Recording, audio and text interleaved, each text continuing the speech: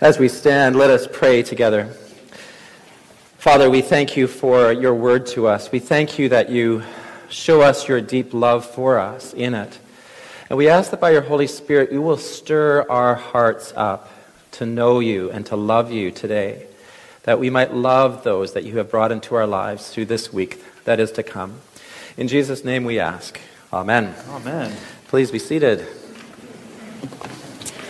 Well, I want to welcome all of you, as James did, and also welcome those of you who meant to come to the 9 o'clock service but were stopped by a marathon from coming here.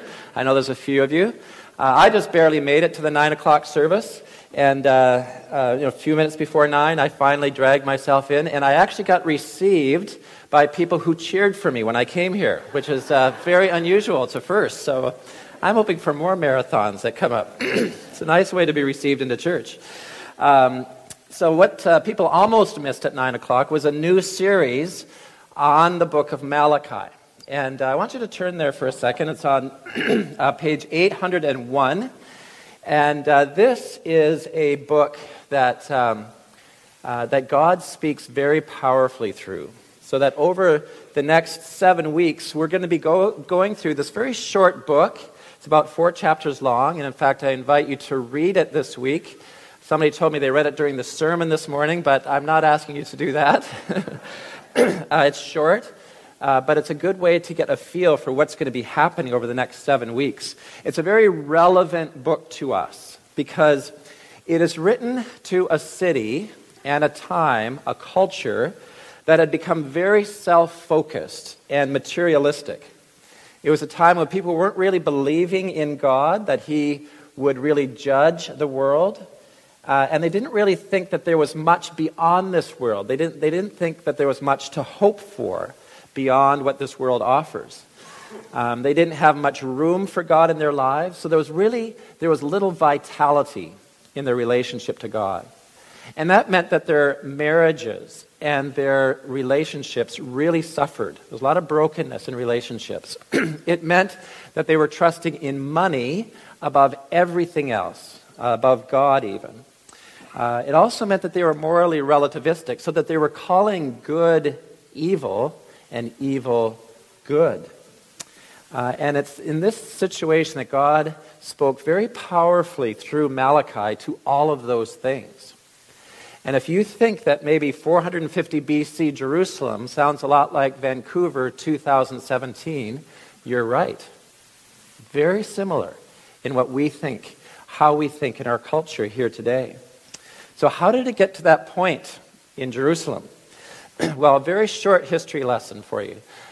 You may remember that we did, if you had been here, I know that some of you weren't, we had a series in the book of Ezekiel a little over a year ago. And in that book, we saw that Israel had brought God's judgment onto themselves.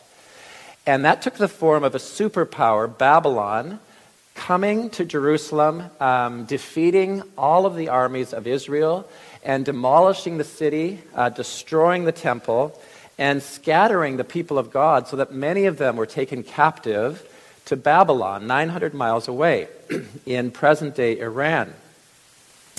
And they were there for 70 years. Now, at the end of the 70 years, a new superpower took over, defeated Babylon. They were the Persians. And they, by God's mercy, allowed the people of God to go back to Jerusalem. Now, the people of God thought, okay, God has fulfilled this prophecy that we'd come back. It's going to be a golden age. We're going to rebuild. Things will be new and great again. But here we are at Malachi's time, 60, 70, 80 years later, and things are not turning out the way that they were hoping. So Jerusalem is not a great city. There's lots of space we hear in the prophets, but not many people living there. Nehemiah has not come quite yet to rebuild the walls, so there's no walls. The temple was rebuilt, but it's pretty shabby, very unimpressive. It doesn't look anything like Solomon's temple, and it doesn't seem like it's filled with the glory of God. And the nation of Israel is just this tiny sub-province with a Persian governor over them. And then they just had the daily struggles of everyday life in an economy that was very weak. So by worldly standards, they are not successful. And guess what? They blamed God. They were very disillusioned with him. And you can imagine what that did to their relationship with God. There was no vitality, no sense of the reality of God in their lives. And it's like they were just going through the motions. And I wonder if this is something that you are going through now, or you have gone through in your life. You may have been a Christian for a very long time, but right now it may seem that God does not seem close to you. He's not the center of your life. There's not a vitality. It seems like there's just going through motions. Maybe you feel like you're in a spiritual holding pattern. A number of years ago, quite a few years ago, the first time I flew to London, England, we had a great flight until we got to London. When we got there, lots of fog in London. Surprise, surprise. So we circled what seemed like well over an hour. We circled London, and you could capture little glimpses of it through the fog, but there's no way that we'd be able to land. So we ended up landing in Prestwick, Scotland, and then finally making our way. Well, this can be a picture of our spiritual life, where we feel like we're just wandering, that there's a real fog between us and God. We're in a holding pattern, and we're not going anywhere. This is something that Malachi is speaking to, that kind of situation. You also may not be a follower of Jesus Christ yet, and I know there's probably some in this congregation who have come like that. You have not experienced God's love in your life yet and the joy of serving Him. Well, Malachi speaks to you as well, because God speaks. He reveals Himself in marvelous ways in this book, so you can know a God who cares for you and loves you. Malachi is a real gift for us because God speaks in order to renew people's relationship with Him, so they can really know the reality of the living God in their lives. And that's why the great call of Malachi, maybe if you just flip the page to chapter 3, verse 7, you see the call of Malachi to you and to me and to the people of that time. And he says there, from the days of your fathers, you've turned aside from my statutes, you've not kept them. And here's the call, return to me, and I will return to you, says the Lord of hosts. Return to me, and I will return to you. That's what Malachi wants to have happen in the lives of the people he's speaking to. This is what God wants through Malachi. He wants to grip us with His grace and help us to return to Him throughout this whole book. So I want you to turn to Malachi 1 through 5, and look at these 5 little verses that start out this great book. In this book, God lovingly pursues us in these few 5 verses here, and He renews our love for Him in 3 very practical and real ways that I want to talk about. The first is that He speaks to you. And the second is that He loves you through this book. And thirdly, He actually reveals sin in our hearts, which is a way for us to be renewed in our love for God. So let's look at the first one, that God speaks to you. He does it in human words in Malachi. So verse 1 says, the oracle of the word of the Lord to Israel by Malachi. And that word Malachi, that name, means my messenger. God personally sends a messenger with His words.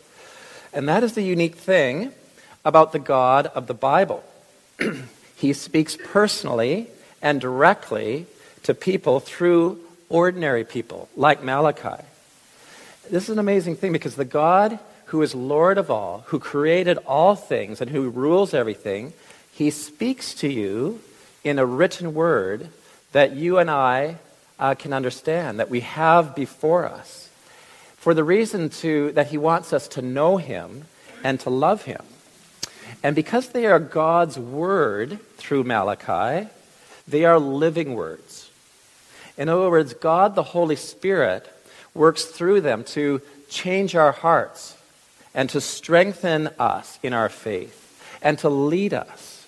We experience the true and the living God as we hear His words. And that's what happens throughout the Bible. Right from the beginning, the Bible, the Lord is a God who speaks. And the words that he speaks are always meant to bring people into relationship with him. And that's why he speaks the universe into existence in Genesis. And then he shows who he is to the people that he created. And then he reveals his plan to be in a relationship with them in the law, in the Old Testament. He renews their love and brings wandering people back to him through the prophets like Malachi. And then he shows us how to speak back to God, how to pray to God in the Psalms and the poets. And then at the center of all things in the Bible, Jesus, the Word of God, becomes flesh. And he lives with us, full of grace and truth. That good word, the good news about Jesus, brings a spiritual life with God forever as we believe in him. You see, this living word actually brings us, draws us into a living relationship with God. So there's the big reason why God speaks. It is so people can know him and love him with all their mind and their heart and their strength forever. That's why he made us. Now, there's a unique thing about the book of Malachi, in that even for a prophet, there is a huge number of verses out of the whole book in which God speaks directly to his people. You know, if you were to count them up, you'd find 47 out of 55 verses for those who count. In those verses, God speaks directly to his people. And they are personal words, words that anyone can understand and relate to, because he wants people whose hearts have turned cold towards God to love God again, to warm, living hearts towards God. That's what he's doing through this book of Malachi. And really, that's why we focus on the Bible at St. John's. It's not because we worship the Bible or because our brand of Christianity means we focus on the Bible. It's not because we want to have all this knowledge about the Bible. It's simply because we want to hear God's voice. We want to know Jesus. We want to know how we can love him back, to be in relationship with him. And we want to be able to tell people about the living, real Jesus Christ, not one that somebody might have imagined or that we have thought up. When God's word was first written, Moses told God's people, meditate on those words of God. Meditate on those words that you have been given. Why? So that you might love him, love God with all your heart, your soul, and your strength.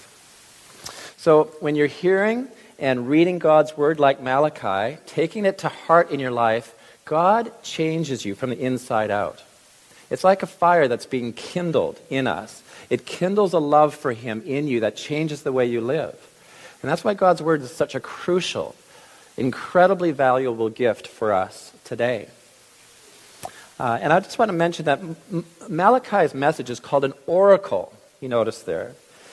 And that word has a sense of carrying something very heavy. And that's because the word in Malachi is incredibly profound and important and significant for us.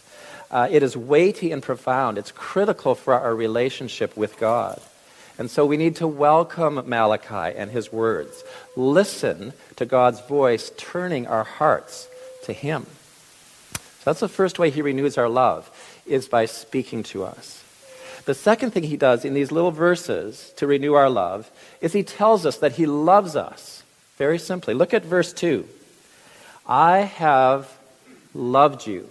There he's speaking directly to you and to me. And the tense means that I continue to love you, says the Lord. These are the most beautiful, hopeful words that you can hear in this world, in your life. Because here God speaks personally and directly to you. He says, I have loved you. I have loved you.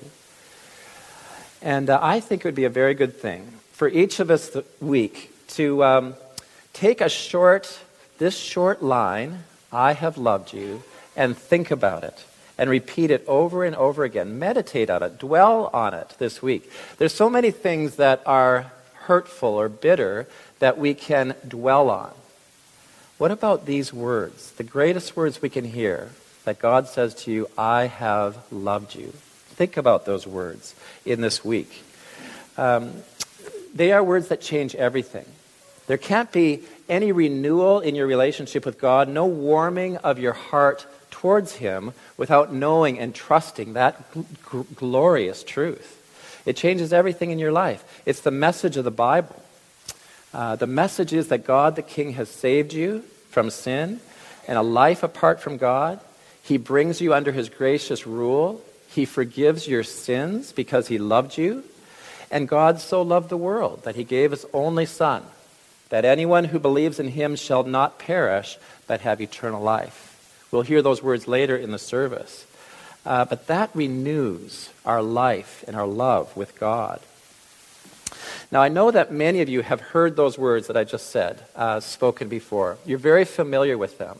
I also know that there's some of you who have not either.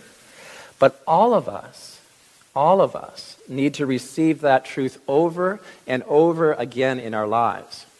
Because we all suffer from a technical name of a disease called spiritual amnesia. And the common word for that is forgetfulness of God. The people of Malachi that he was speaking to had that spiritual disease. And you see it in the second part of verse 2. But you say, you who are listening, Malachi, how have you loved us? How have you loved us? Well, God is very, very patient with that question. And He reminds them that He has loved them by choosing them. So look at the end of verse 2. Is not Esau Jacob's brother, declared the Lord? Yet I have loved Jacob, but Esau I have hated. Now this is a searching question, because all the people of God were descended from Jacob. And God is saying, isn't Esau the older brother of Jacob? Isn't Esau the one who was supposed to get the inheritance and the blessing? Isn't he the one through whom the promise that God would make a nation? Isn't he the one through that was supposed to all take place? And the answer they all knew is yes, it rightfully belonged to Esau. Yet God said, I have loved Jacob, but Esau I have hated. Now that word hate seems awfully harsh here. But the hatred has nothing to do with this sense of malice and bitterness that we think of today. Because God cannot sin. It simply means the polar opposite of being chosen to belong to God. So Esau and his descendants are outside the people of God. In fact, they become the Edomites, who we found out in Ezekiel 25 persecuted God's people, even in Jerusalem when they were being carried off. They brought terrible suffering to the Hebrew people. And so the Lord of hosts says in verse 4, they may build, but I will tear down. They will be called the wicked country and the people with whom the Lord is angry forever. You see, they are the opposite of being chosen. Now, according to the values of the world, that older, stronger Esau, who was favored by his brother, he deserved the blessing far more than his younger twin. You know that Jacob obtained the blessing, that inheritance, by tricking Esau as he was very, very hungry, selling it for food.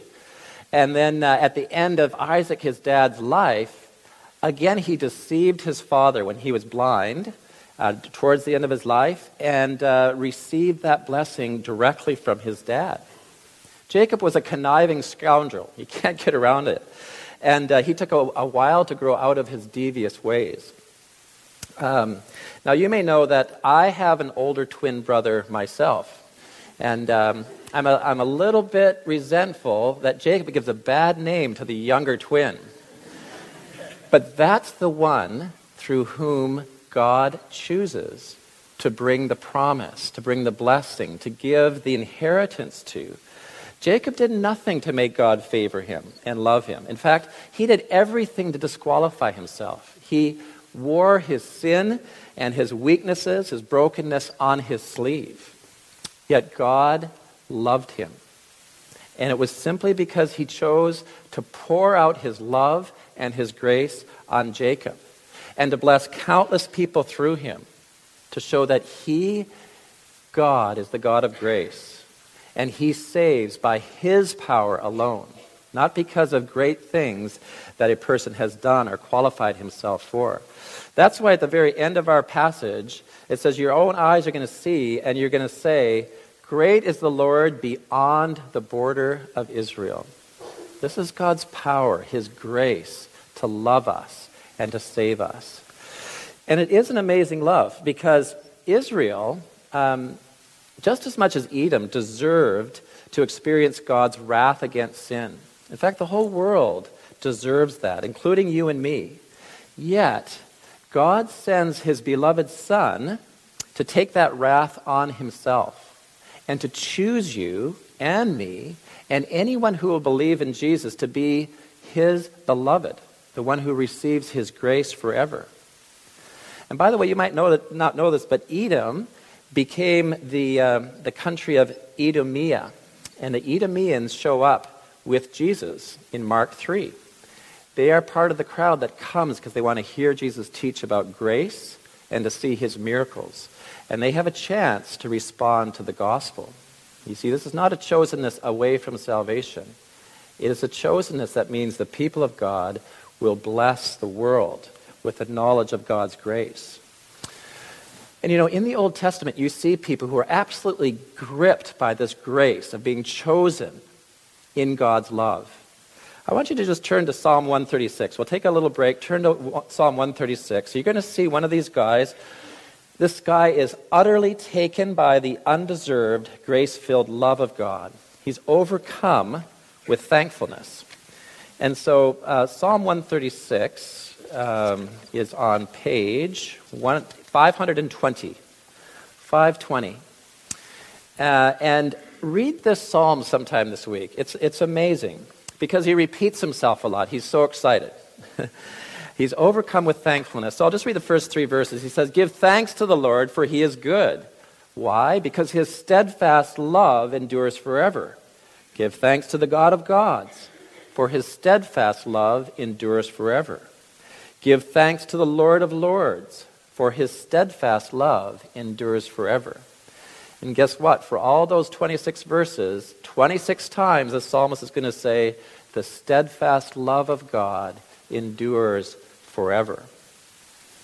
And I think these psalms are a marvelous vaccination against spiritual amnesia, because God's love moves us to thankfulness.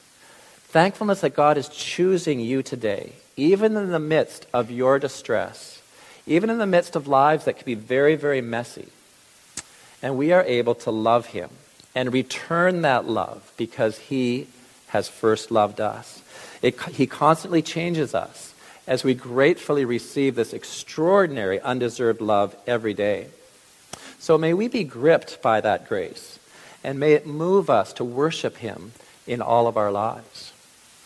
Well, I want to close by the third way that God renews our love for him. Besides speaking to us and loving us first, he renews our love by revealing the sin that is in our hearts.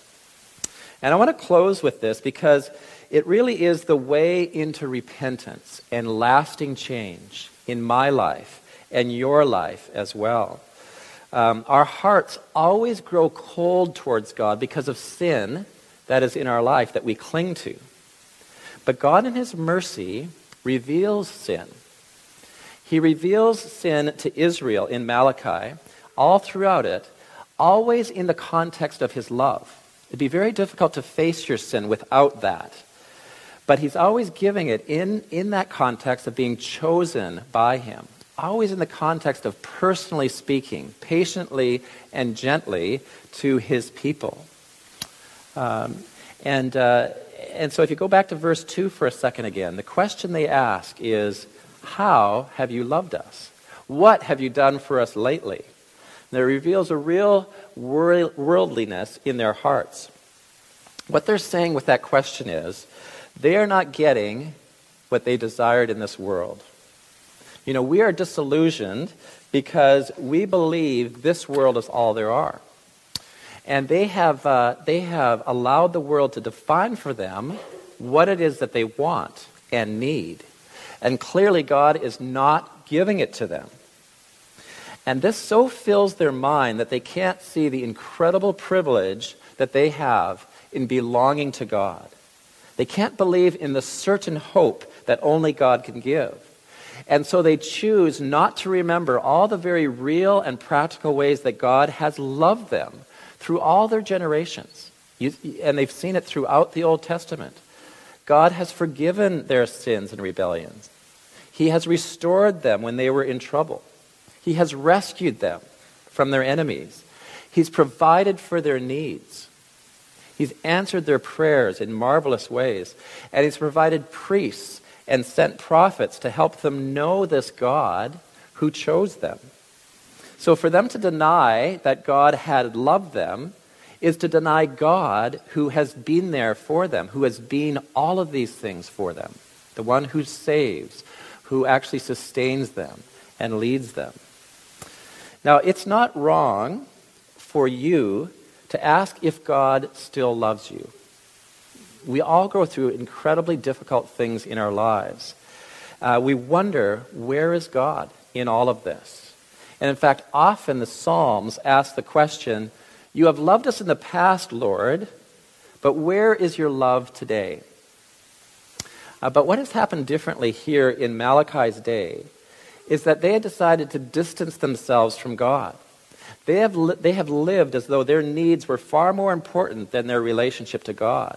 And their lives were defined by their belief that God had let them down. It's so very different from that searching after God, crying out to Him, because that is the seeking after God that you are doing. But wonderfully, what God does for the people in Malachi's day is in His mercy, He reveals to them the sin of their hearts. And it is a gift to them, because now God can bring the light of His love, that wonderful, simple, clear, unchanging truth, I have loved you, right into their hearts. And His light fills their darkness. The warmth of His love replaces this cold worldliness that can so easily creep in our lives as well. You may be asking God this morning, do you love me? Do you love this imperfect congregation of St. John's? And we might doubt God's love because we try to answer these questions in terms of how we feel, or in terms of how well I think God might meet my desires or my needs, or in terms of comparing ourselves to others. But the proof, the real overwhelming and convincing proof of God's love is that He has not dealt with any of us as our sins deserve, but He has had mercy on us in Jesus Christ and in His atoning death. In Jesus, He has chosen you. He has chosen you to belong to Him, to hear Him speak to you personally. Will you belong to Him this morning? Will you love Him with all your heart, your strength? Will you return to Him? Today, God speaks to you personally and says, I have loved you, and I continue to love you. Amen.